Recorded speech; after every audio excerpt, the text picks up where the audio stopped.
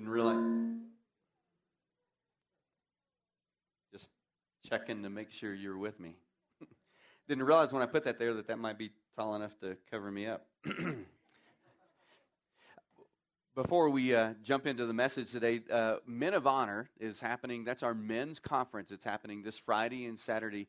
And we've had someone donate a ticket. So if you've been saying, man, I want to go, but, I don't know. No, maybe. Who knows? If it works out, then you take this as a word from God. It worked out. And we have a ticket for you. So if the first one to come and catch me right after the service, then I'll get that ticket too. We'd love for you to go. Guys, this is our third annual Men of Honor conference that we've done. Really good, a great time. It's been a good time in the life of our men because we go down there together. Some of us stay. We got some hotel rooms. We go out to eat afterwards that Friday night and then head back Saturday morning, and God does some cool stuff. So anyways, that's just extra this morning. Have you ever like gone into a room and wondered what you went in there for? Has that ever happened to you? That happens more often, I think, than it used to. The other thing that happens is I can't remember stuff, so it could happen more often than I remember even. But I remember even as a teenager, my dad, he owned a grocery store, and so my routine was, I would come home from school. I was elementary and part of high school. I'd come home from school, and we had an apartment that was built onto the store. That sounds kind of weird, but, well, the whole thing was weird. The thing used to be a barn. It used to be a stable, actually, and it was turned into a grocery store, and then my dad bought that, and he built right next door. So literally, I would walk out. I am not exaggerating. I wish I had a picture, if it still stands. I would walk out of this door, that was our apartment, and walk into that door. They might not have even been that far apart to go to the store. And I would get home from school, and my dad would say, son, I'd put my stuff away, get a snack, because, teenagers are starving all the time. And my dad would say, son, why don't you go over to the store? And my sister worked there. Why don't you go to the store, and why don't you fill up the drink boxes, sodas, and he sold other things too. So we would, other drinks. So I would go over there to fill those up. And I would go over there, and of course, got to say hi to my sister. And I would come back about an hour later, and my dad would say, so were they empty? And I'd say, were what empty? And this is like a daily routine. Son, how can you forget from there to there what you went in there for? I didn't say it because I was smarter than that, but I wanted to say it was really easy, actually.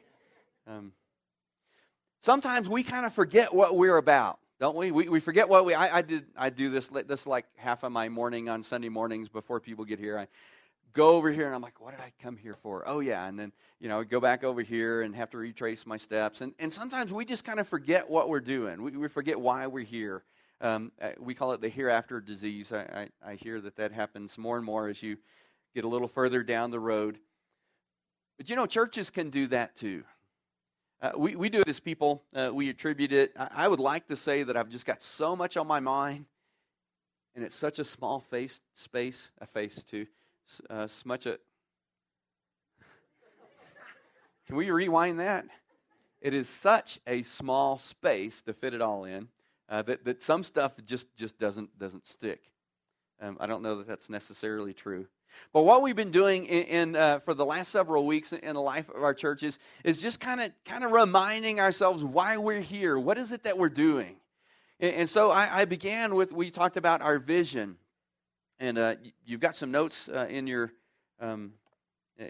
bulletin there, and you can kind of follow along with that. You actually have two sets of notes. One of them is like an additional little insert.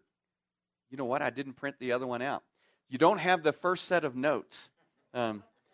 Because apparently when I went to my computer, I forgot what I went there for. So you only have one. So the first set, you're just going to have to go along with me. So we talked about vision. Vision, here's what we say that our vision is First Baptist Church, Cloudcroft. Our vision is that we are, first of all, Christ followers.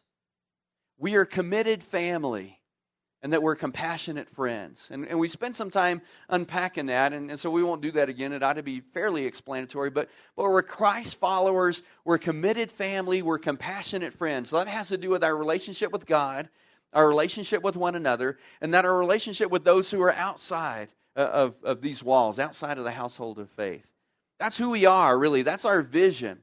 The second thing we talked about is our mission. What is it that we are to do? And so for our mission, we know that every church has basically the same mission, that is to make disciples who make disciples, right? Well, the way that we phrase that is we say that our mission is to lead people into a life-changing relationship with Jesus Christ. So that's our mission. That's what we do. So it's important to remember who we are. In some cases, as I say that vision statement, sometimes it's who we are, sometimes it's more who we want to be, depending on kind of where we are at that moment in life. But that's what we want to be known for.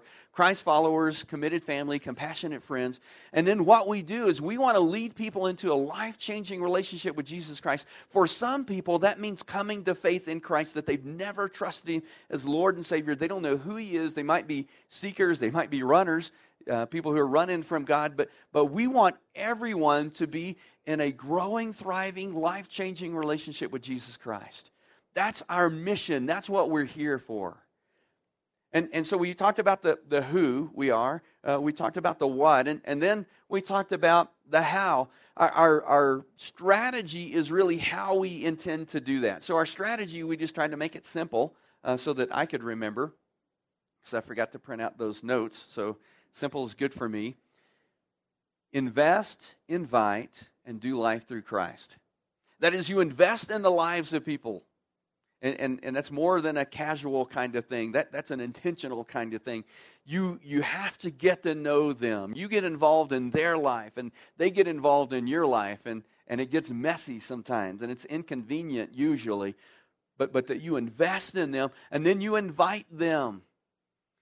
Some of it is as simple, we talked about, as inviting them to come to church with you. But ultimately, we want to invite them along this journey with us, with Jesus. We call this journey of faith. So you invest in them, and you invite them, and then you do life together, that you hang out, that it's life on life, and I think that's where we grow best. You put me off by myself, and man, I might or might not get it done. I might or might not remember, actually. But life on life, the times that I've grown the most in my life with Christ is in community with other believers. So our strategy, how do we do that? How do we lead people into a life-changing relationship with Jesus? We invest in their lives, we invite them along with us, and then we just do life together as believers. Sometimes even with non-believers, with people who haven't yet come to faith in Christ. We do life together with them. And really, what we see in Scripture is that's just called discipleship. That's that. So we've talked about the who, we've talked about the what, and we've talked about the how. Our vision is the who, our mission is the what, our strategy is the how. And so now we come to this time, this place that we'd really want to say, if we're asking the questions, the who, what, and the how, the when. So when do we start this? When are we going to do this? Well, the obvious, easy answer is now. Here's what I want us to know. I know that it's easy. It's easy to do this in life. And in fact, I was going to start a group called Procrastinators Anonymous. But I thought it'd be best to postpone it till next week. It's easy to think, when this happens, I'll start that. Well, life, boy, it's busy. And so when it slows down, then. And for a church, it would be easy for us to say, we're talking about a new building. We're entering into a building program. We're doing a design build, and we're in the early phases or stages of that. And it would be easy for us to say, when we get into the new building, or when this happens, or, oh, you know what, we're coming up on the holidays. I know that blows your mind. Anybody been to Hobby Lobby? I think next week they're putting the Valentine's stuff out. I just want to let you know. I'm just kidding. It was a joke. So we're heading in the holidays, after the holidays. We always want to think, well, when this happens or when that happens or when this comes about or when the circumstances change. But listen, we can't wait. We just can't wait anymore. We need to begin now. Let me read for you. Some of you are going to say, are we going to get to the Bible? Turn to Joshua chapter 1. Just a little bit of background here. So Moses, at the young age of 80, God calls Moses to lead the children of Israel out of slavery in Egypt. He does that. They are such an obedient people that they march right into the promised land. We know that's not the case. They didn't do that. For 40 years, God waited until an entire generation died. I heard someone saying the other day, and this blows my mind, that if you figure in the 1.2, 1.3 million that originally left, or the ones that died in the wilderness, that they were doing about 87 funerals a day. And then they said, would you like to be on that casserole committee? So this is the end of that. Moses has now died. God has told Joshua, now it's time to go into the promised land. Joshua chapter 1, we're going to skip just a little bit and go down to verse 10. Joshua chapter 1, verse 10, and Joshua commanded the officers of the people, pass through the midst of the camp and command the people, prepare your provisions, for within 3 days you are to pass over this Jordan and go in to take possession of the land that the Lord your God is giving you to possess. Do you suppose anybody had any questions? Now, mind you, we have a generation that has done nothing basically but wander in the wilderness. Now, can you say hand-me-downs? Now, their clothes didn't wear out, their shoes didn't wear out, which is cool. God did so many miracles in that 40 years. But that's all they know. And so, we're going to do what now? We're going to go, first of all, have you seen the Jordan? We can't get across that. But, besides the fact, we're going to go take possession of the land. We're not warriors. We're wanderers. By the way, remember, Moses, that this is how we get our food. We get up in the morning and we go pick it up off the ground. It's called manna, and we eat it. But now things are going to change. We're going to go into the... We've heard the stories. Those guys are big. In 10th grade, I was in Fort Worth, so big school. We would have had about 1,000 in a graduating class if I hadn't moved my senior year. And I made the football team. And I'd been playing football 7th through 9th grade, 10th grade, made the football team, and I finally went to the coach and I said, I don't think I'm going to play. He said, why not? I said, Coach, have you seen those guys? I mean, the best I can do is slow them down. They'll slip on that little greasy spot that used to be Larry. Don't you think there had to be some questions? And I imagine, so Joshua sent his officers out to tell, but I can imagine the people say, whoa, wait, what are we going to do when we get there? And I can imagine the officer saying, I don't know, but he said, pack up your stuff, in 3 days we're going across the Jordan. Oh, but where are we going to get the armor? I don't know, but Joshua said to pack up your stuff, in 3 days we're going across the Jordan. There had to have been tons of questions. And yet, the command, I like the way that reads, Joshua commanded the officers. Listen, guys, this is non-negotiable. This is what God said we're going to do, so we're going to do it. We're going to go across the Jordan, and we're going to take possession of the land that God is going to give us. The people hadn't run away yet.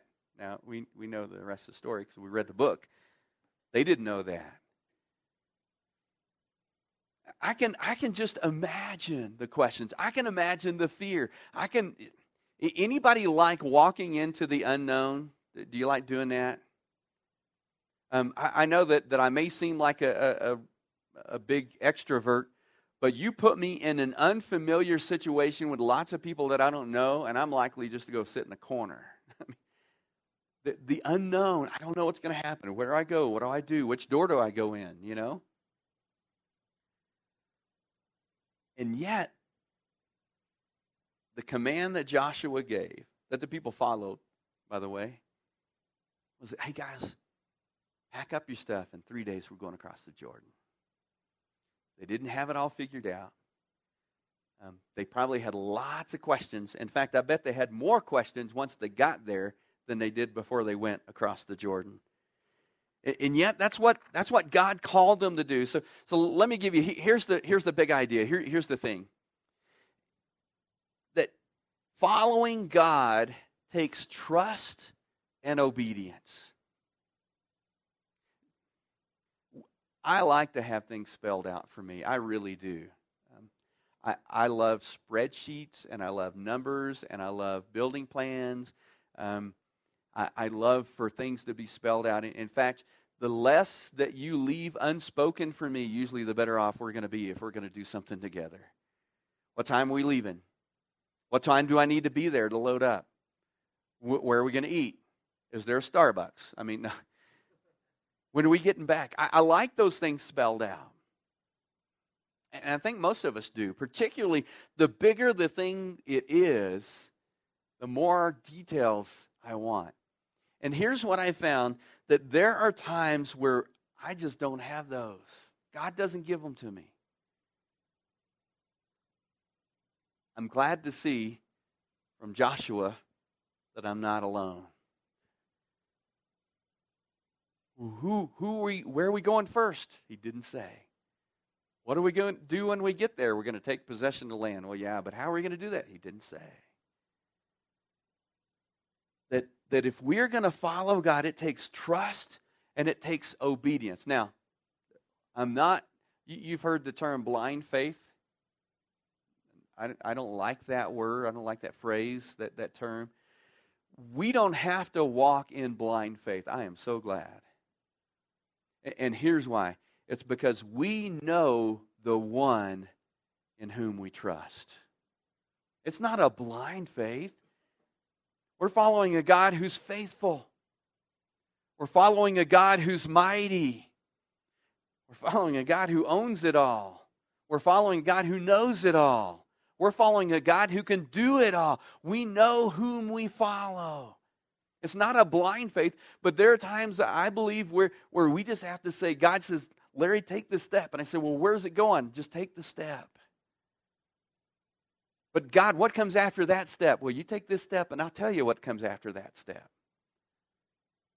And that happens a lot of times. And for somebody like me who wants the details, I want to know, listen, I am so weird. This is back before, I guess we had dumb phones because we didn't have smartphones.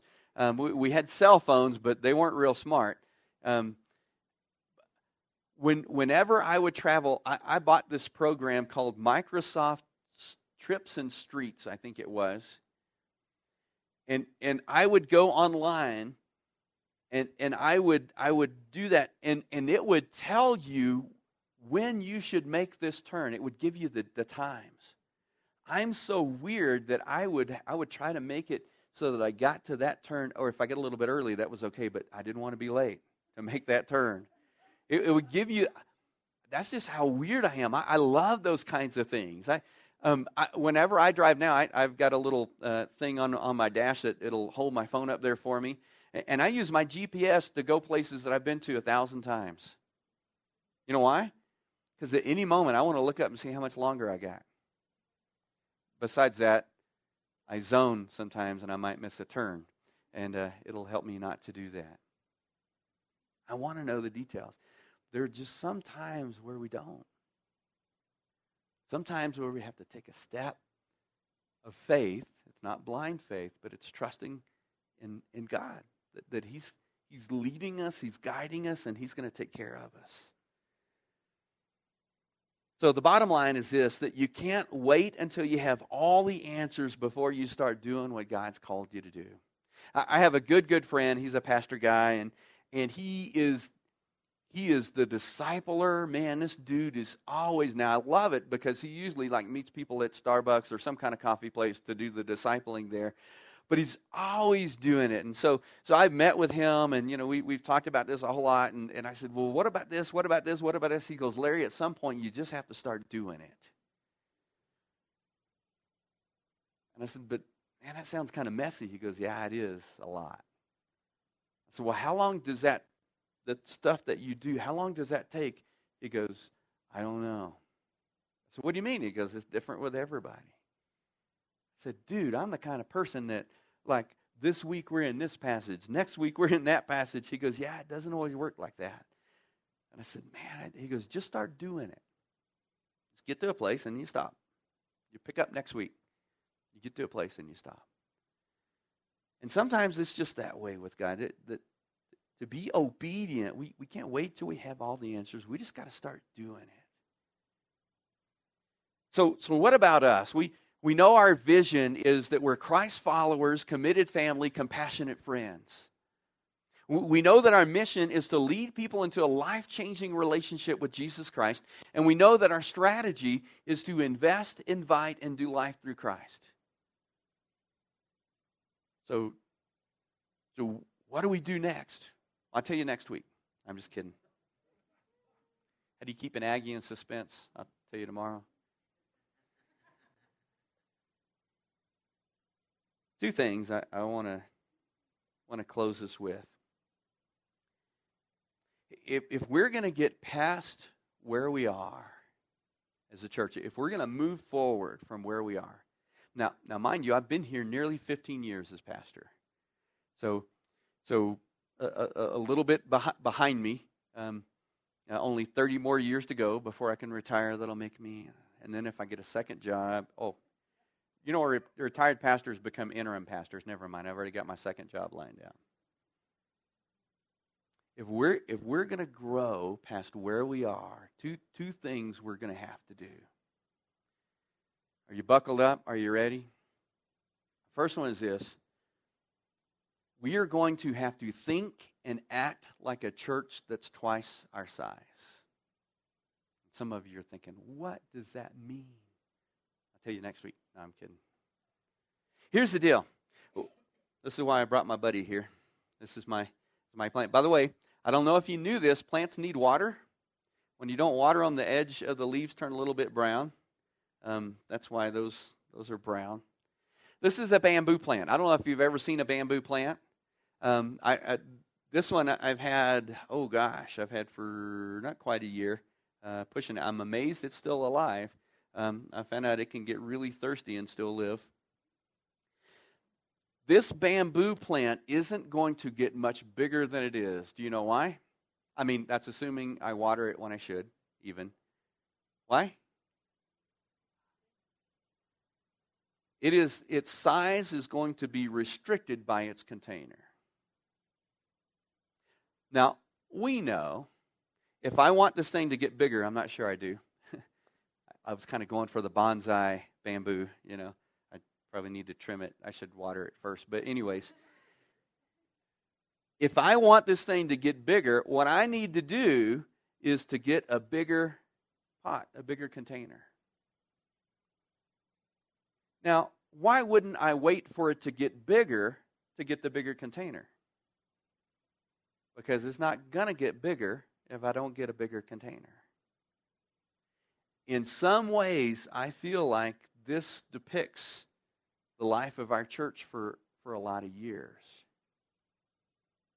We're waiting to get bigger before we get a bigger container. Now, I know everybody's thinking building, and we're in that process. We began, the ball's rolling there. But do you know what else will restrict? We know that buildings will restrict the size of a church, but you know what else will restrict the size of a church? The way that we do things. So if we are going to grow past where we are, we have to start thinking and acting like a church that's twice our size. And you're like, what are you talking about? I don't know. No, I'm kidding. I know some things. The way that we do things, the way that we greet,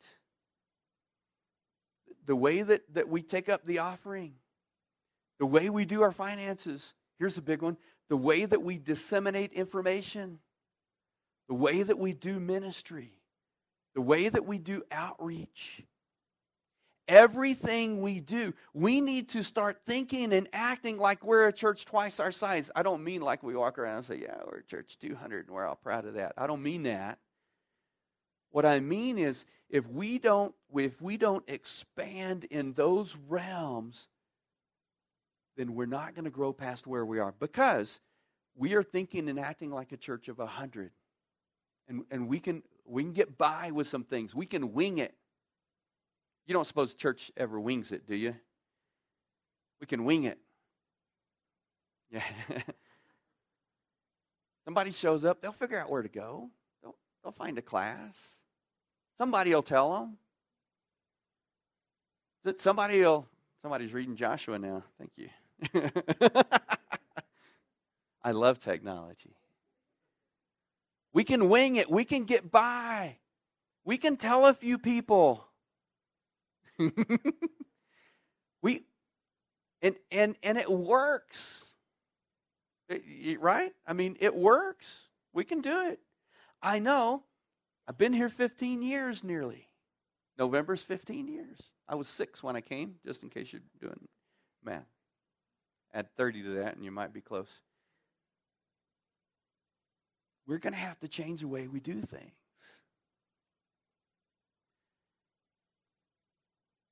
The second part of that, and these two are like married together. I don't know how we can do one without the other. Second part of that is we're going to have to pursue excellence in everything we do. Pursue excellence in everything we do. And you're like, what do you mean by that? Well, part of it is we're not going to wing it. What that means is we're going to have to be a lot more intentional in the things we do. And you're like, but it's working. It works for a church our size. And if we keep doing it for a church that works our size, we're not going to get past where we are. And we're not all about numbers, but there is a whole book of Numbers in the Bible. God counted. We're about reaching people with the gospel of Jesus Christ. And we have to be intentional about that. It's not something that's just going to happen. Was talking with Kurt earlier, and he said something that just kind of really fleshes this out a little bit. We're going to have to start paying attention. And being intentional means paying attention. It means paying attention to details. I tend to be a details kind of guy, so that's okay with me. I just don't want to get caught up in them. But we're going to have to start paying attention to some details. We're going to have to start working a little bit harder on some things. The way that I think of it in my head is we're going to have to up the game in every area, from paper towels to people. We're going to have to up our game. We're going to have to be intentional. I want to pursue excellence, because when somebody drives up and they don't know what door to walk into, what is that saying? So we're not really expecting you. When they walk up to a door and it's not open, then they have to go try another door and it's not open. Hopefully they find a door that's open, because nothing says welcome like a bunch of locked doors. What is it saying? It's saying we're not expecting people. And it's just a small step from we're not expecting you to we don't want you in their minds. You're not us. If you were us, you'd know which door to go to. It means that we're going to have to pay attention to details. That when we drive up in the parking lot, that we're looking with eyes that are saying, what can we do that would take away every hindrance we can that would keep people from coming? And we don't have gutters that are falling off, that are different colors. And if you're a little OCD like me and want to call it CDO because that's alphabetical, that'll bug you. We need to quit looking past some things. We need to start paying attention. And you may be thinking, because I would be too if I was in your place, well, why would we do all that? We're making it. God never called us to get by. He never set a number, a limit. I'm not a hunter. What do you call it when you catch your... It's not a quota. Is it limit? Well, that's a really technical word. He never set a limit on how many people we can fish for. If he did, I'd pretty well guarantee we haven't caught it. It's because everything we do has with it the goal of leading people into a life-changing relationship with Jesus Christ. Everything we do.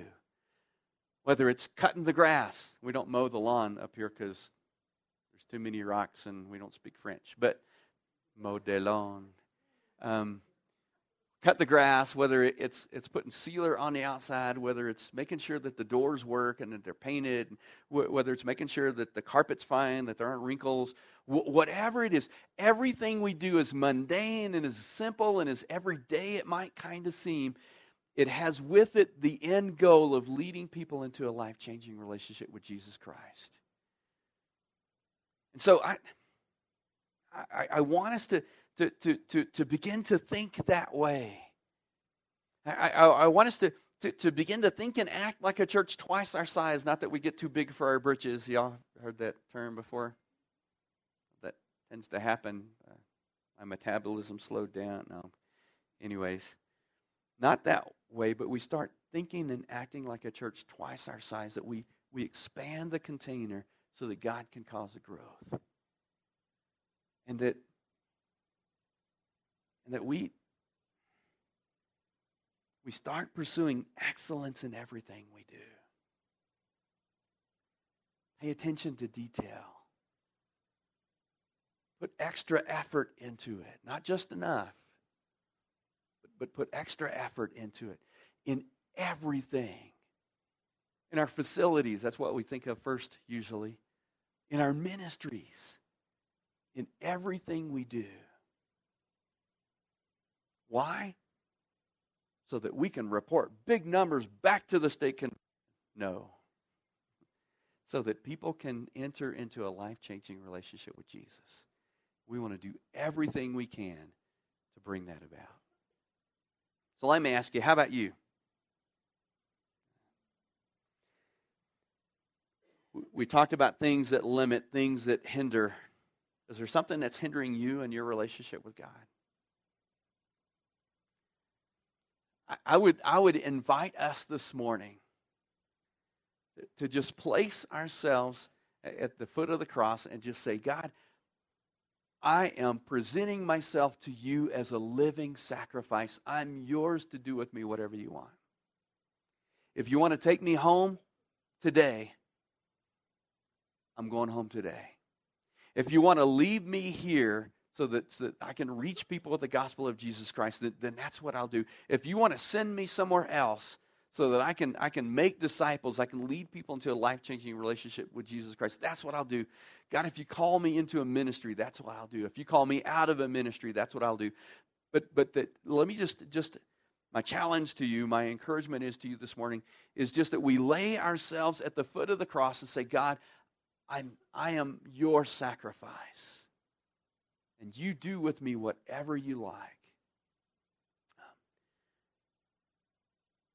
I have a lot more to say to you, but not much more time. So, we're going to have a time of response.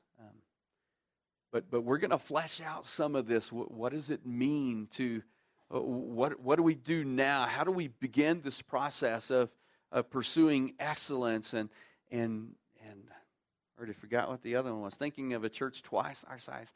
We're going to have a short business meeting. I don't know if it'll be short. We'll have a business meeting right after church. And if you want to find out more about that, what our next step is in doing that, then I would encourage you to stay. Member or not, you can only vote if you're a member, but I would encourage you to stay. But right now, let me just ask you to do this.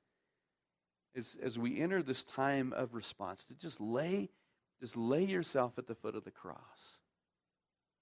Paul says, present your bodies as living sacrifices. Let's do that. Let's just say, God, I'm taking my hands off and giving it all to you, and you just do with me what you want. And no conditions. Yeah. Let's just do that. Kurt, as you come forward, let me pray. God, as we just lay ourselves at your feet, Lord, I know that we have some guests here, and God, I never presume that anything happens by accident, because we know that you're sovereign, you're in control. And God, for some of us here, maybe this idea of presenting ourselves to you as living sacrifices is the thing that's holding us back. Maybe we want to hold on to some control. Lord, I pray that you just help us to turn loose of that. Maybe it's a relationship that we've been trying to hang on to that we need to turn over to you. Maybe it's a financial thing that we've been hanging on to that we need to turn over to you. Maybe it's service to you. Lord, maybe it's a sin. Whatever it is. God, I pray that you would give us the courage and the boldness to just let go. To present ourselves to you as a sacrifice for you to do with whatever you want. Father, I pray that you'd help us to do that this morning. God, we just ask that you would work in our hearts as only you can. In Jesus' name we pray. Amen.